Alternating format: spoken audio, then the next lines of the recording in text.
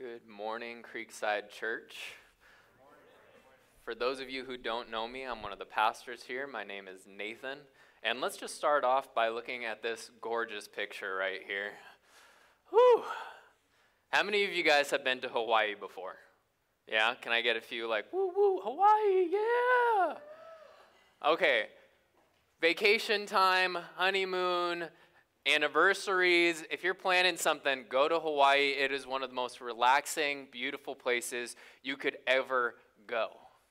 But let's imagine for a second you're sitting down for a relaxing dinner. You know, you're at a 5-star restaurant because you can afford it in this hypothetical situation.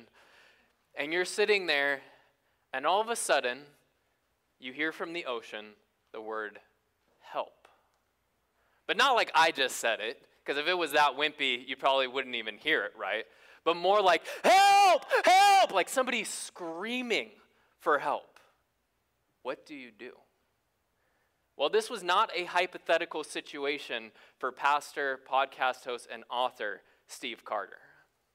When he heard those words, help, he started running towards the ocean. And as he was running towards the ocean, he recognized that where the noise was coming from was a cove, and it was high tide, and it was over a cliff. And at the bottom of that cliff, in the water, was a woman drowning. She was trying to climb the wall desperately, but couldn't get a grip.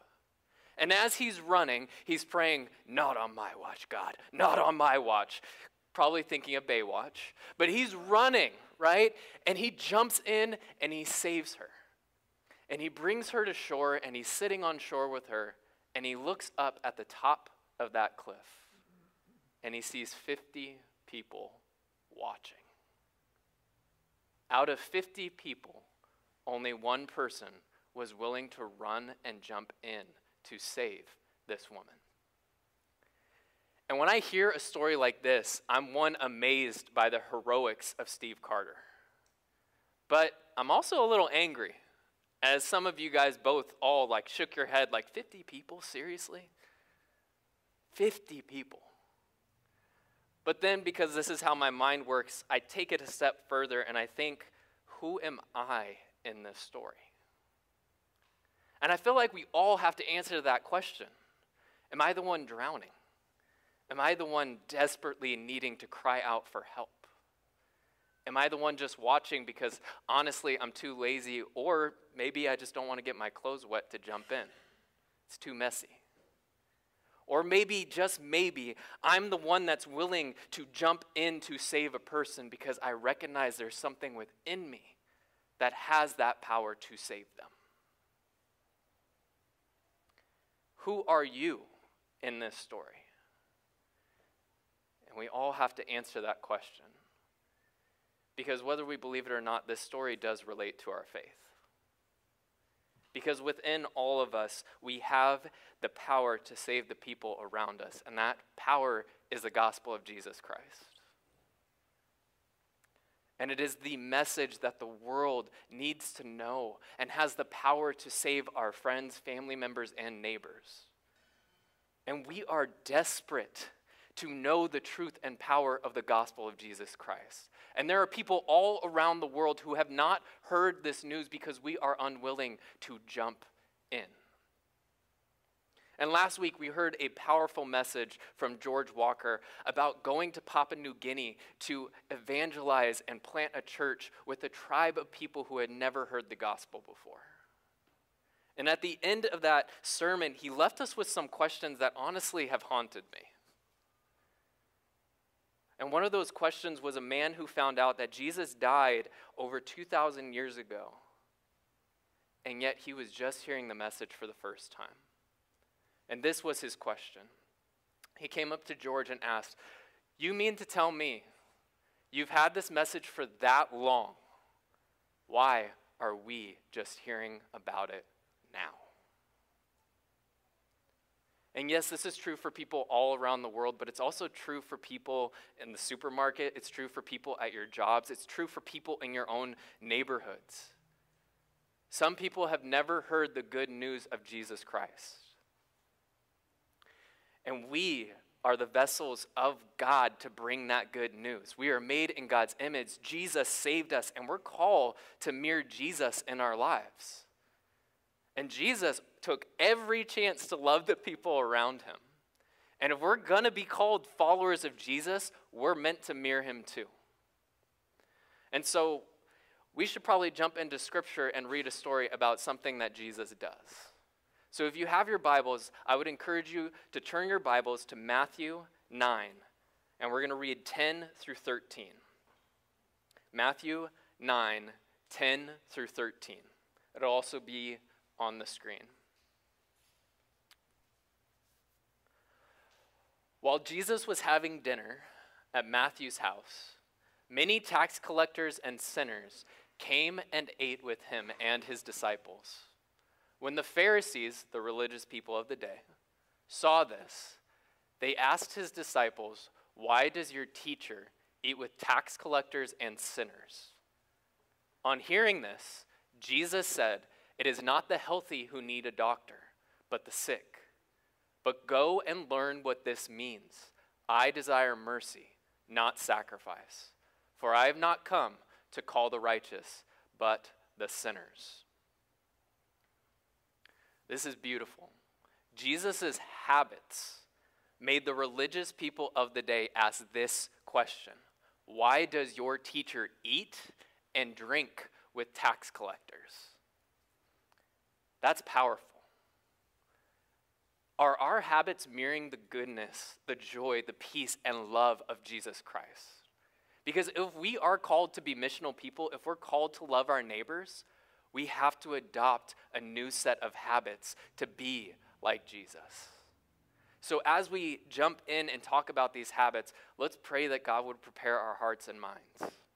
God, I pray that as we go through these habits, as we go through what you call us to do for the people around us and for ourselves, that you would prepare a way. That we would not have a spirit of fear, but of power, love, and self-control. In Jesus' name, amen. My senior year in college, I had the privilege of going through a program called Forge. Forge Sacramento is titled, and their tagline is, "We train women and men to live as missionaries in the places they already live, work, and play." It's kind of fun. It's basically you learn how to be Jesus anywhere you are at any time. And one of the books we had to read for this program was called Surprise the World. And obviously it says the 5 habits of highly missional people, so we're going to be talking about those 5 habits today. But the premise of the book is you surprise the world by living questionable lives. And before you go, "Oh, that sounds sketchy," living questionable lives like Jesus did, okay? Don't just run with your imagination. Living questionable lives will lead us to be hospitable, gracious, loving, and spirit-led, Christ-like, and it will make us realize that our mission is to surprise the world. Because the news of Jesus Christ is good news, especially since the world around us thinks that the good news that they can find that fills that void in their heart is found in sex, money, and power. But Jesus is the one that can fill that void in our hearts. And the thing I love about Jesus so much is that Jesus saw those people pursuing sex, money, and power. And he said, "Those are the people that I will love. Those are the people that I'm going to sit with." He sat with prostitutes. He sat with tax collectors, and he loved them so much that the religious people of the day were like, "What is wrong with that guy?" Do our lives mirror that? Do our lives show that we even have friends outside of our church circles or outside of our Christian circles? Are we living like Jesus calls us to live? And if we are, we have to adopt a new set of habits. And these habits are pretty easy to memorize, especially if you like music or Christmas time, because it's bells, like jingle bells, the bells ding, ding.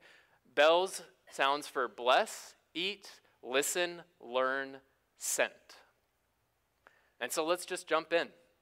The first habit is to bless the people around you. Seems pretty simple. The definition of bless is to literally love someone, encourage them, to seek their greater good above your own, to make sure that they leave a conversation feeling like, man, I am important. Man, I did something well. How do we do this? Words of affirmation. Say something nice about someone who's doing something good. Acts of kindness. If you see someone struggling, run over and help them. It brightens people's days. Or gifts. Gifts are always a good idea for anyone. And Jesus did this constantly for people. In fact, his greatest gift was to lay down his life for us, right? But he also sat and ate and drank with sinners, and he would sit and eat with us. And that's why the next habit is eat. Now, some of us may be going, okay, why eat? Why is this even important to be on the list of habits to be like Jesus? Well, let's do a quick quiz that I'm not really going to let you guys answer, but it's how do you complete the following sentence? The Son of Man came, ... How would you complete that sentence? Well, some of you might think of Mark 10:45.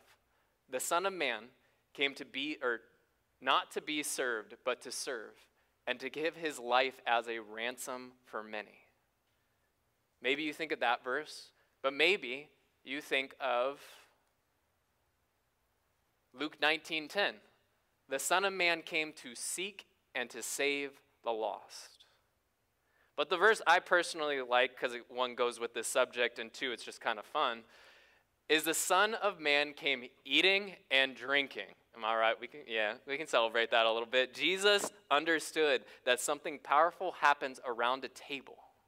He understood that when people gather together, there is power in that moment. And I love how surprised the world puts it. It says this: when we eat together, we discover the inherent humanity of all people. We share stories and hopes and fears and disappointments. People open up to each other, and we ourselves open up to share the same things. The question then becomes, what are you opening up about? Do you know when the Holy Spirit is prompting your heart to say something? And that's why we have to set time aside, I think, every day. The book says once a week, to listen for God's voice. Listen for the Spirit to lead us. Listen is vital to creating a habit where we can understand what God wants us to do next. And I would recommend a weekly, daily habit of taking 5 minutes. Y'all may think you have no time. You have 5 minutes to pray to the God of the universe. You have 5 minutes to sit in silence and solitude before God and just dwell in his presence. Jesus did this, and we should mirror Jesus in this example. So to do this, I would recommend you set time aside, a designated time. Eliminate distractions, because distractions happen all the time. Present yourself before God. Don't come with needs, well, you can, but in this moment where you're just trying to listen, just be calm. Let God in. Say, God, I abandon everything to you, and I just need you here now. I need you, and that's it. And then after that, follow God's promptings.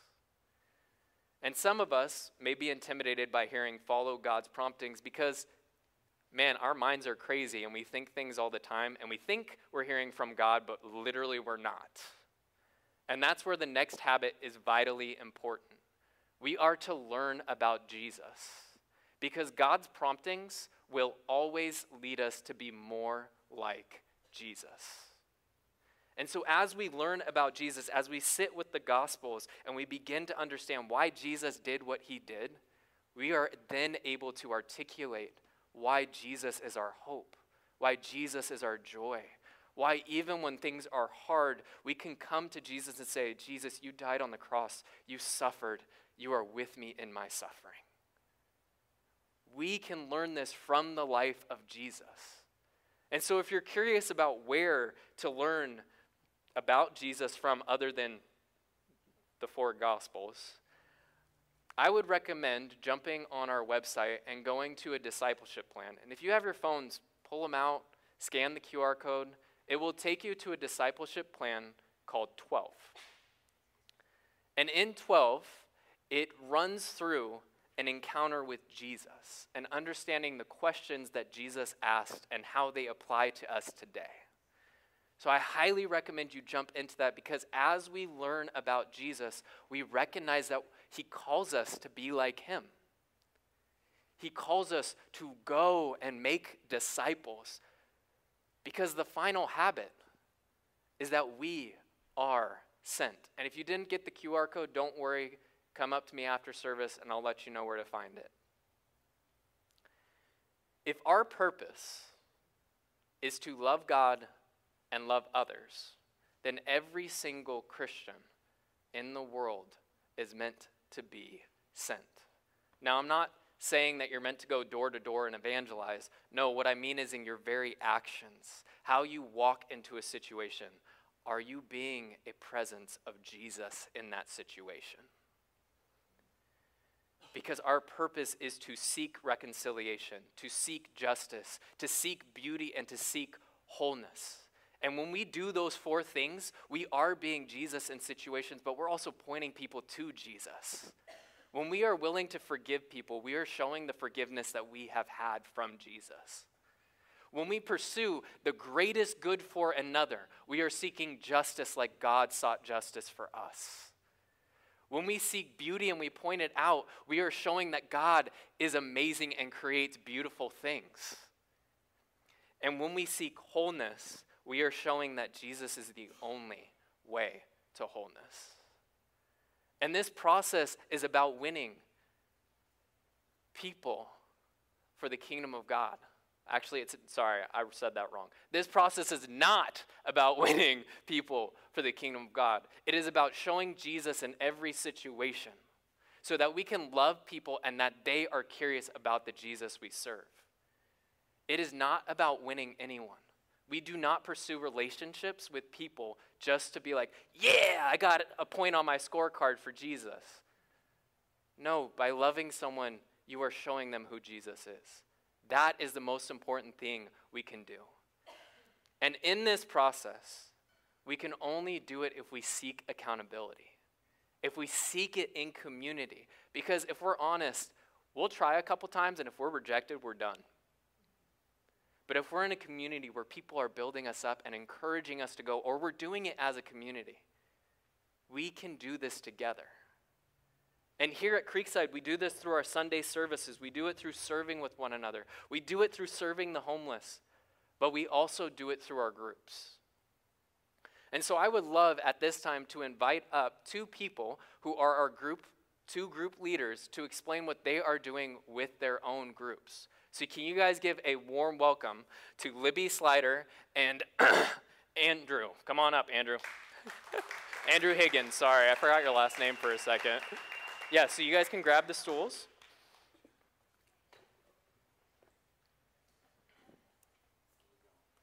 Yeah, just go right there. Take a seat. Yeah, go ahead and take a seat. Can you guys give it up for them for volunteering for this right here? So Libby, I'm going to have you go first. Okay. All right. So Libby, how are you? The mic is off.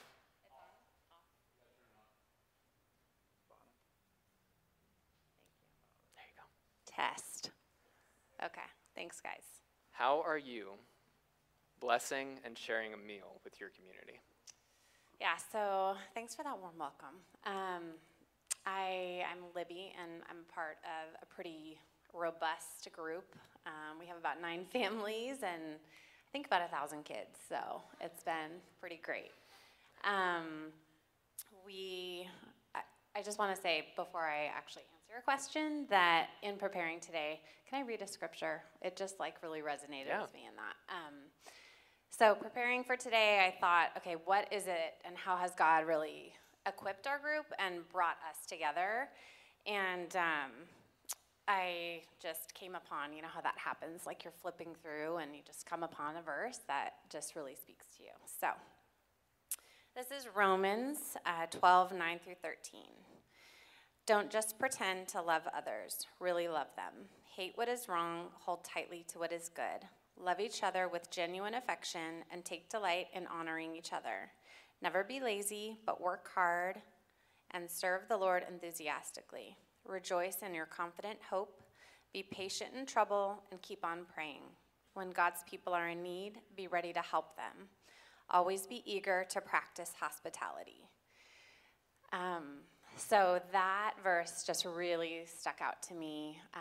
I think our group is really great at eating together. We have some cooks, some bakers, and some bartenders amongst us, and within that group we're able to serve different neighborhoods, actually, because we rotate our homes. The hosts are in Newcastle and Loomis and Roseville, and we're able to invite neighbors from all areas, and we see that being a real blessing to the community. And it's just been really great to bring in just people from all areas, and it just starts with that one invitation. So in terms of the blessing, that has been a really deep and rich experience for us. I've witnessed people in our group just literally be the hands and feet of Jesus to people also within our group, but also outside of our group in our community, from walking people through health scares and deep-rooted fears and hardships and all the things. But people serve with meals and housing and that dedicated time for connection. So I just see people within the group really serving like Jesus has called us to. And it's left us with great, rich relationships and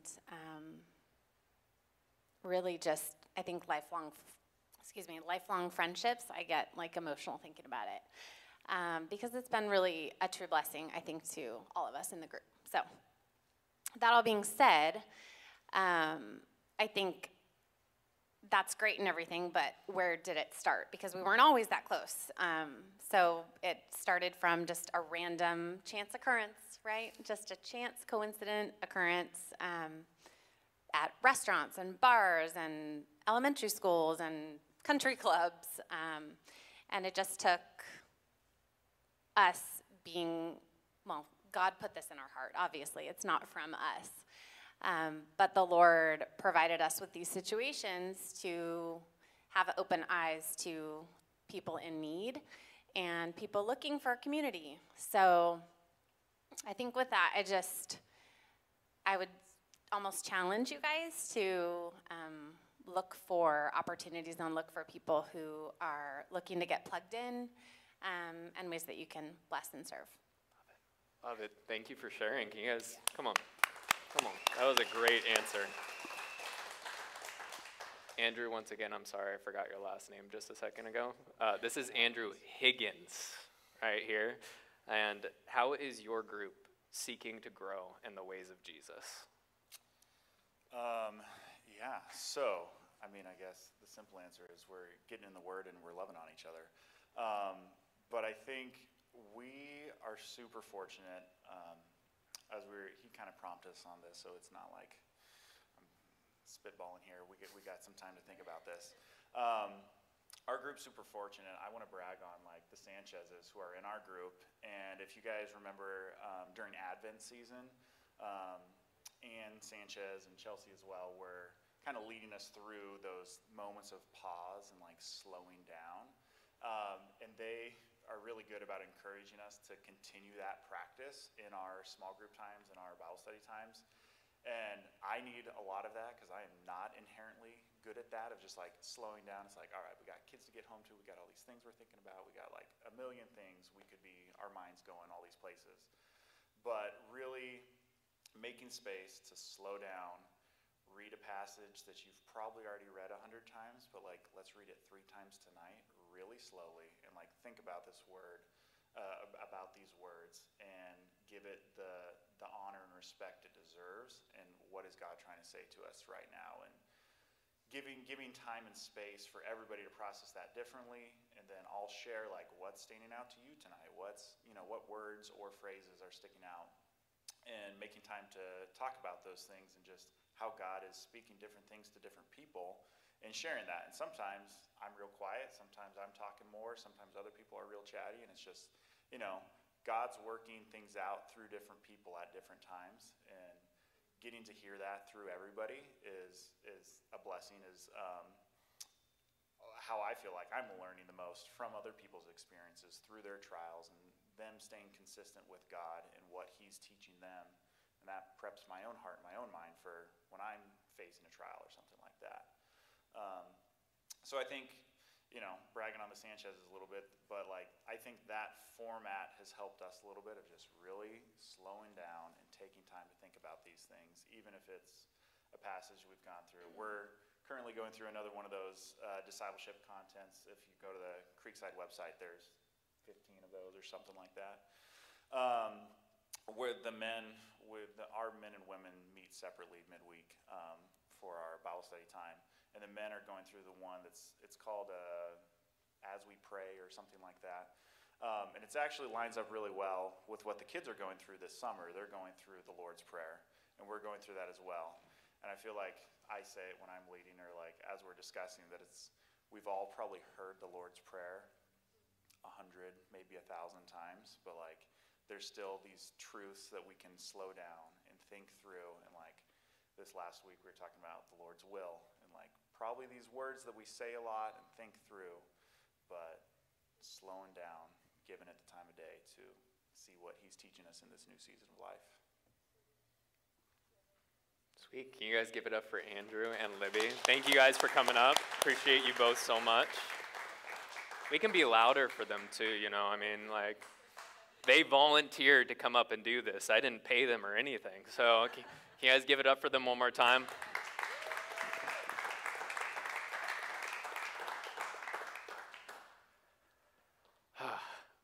So that's what we're doing here at Creekside, to reach our communities through our groups, trying to grow in the ways of Jesus so that we can love the people around us.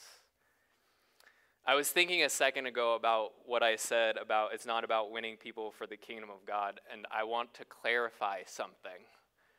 I did not mean that we don't try to love people so that they see Jesus.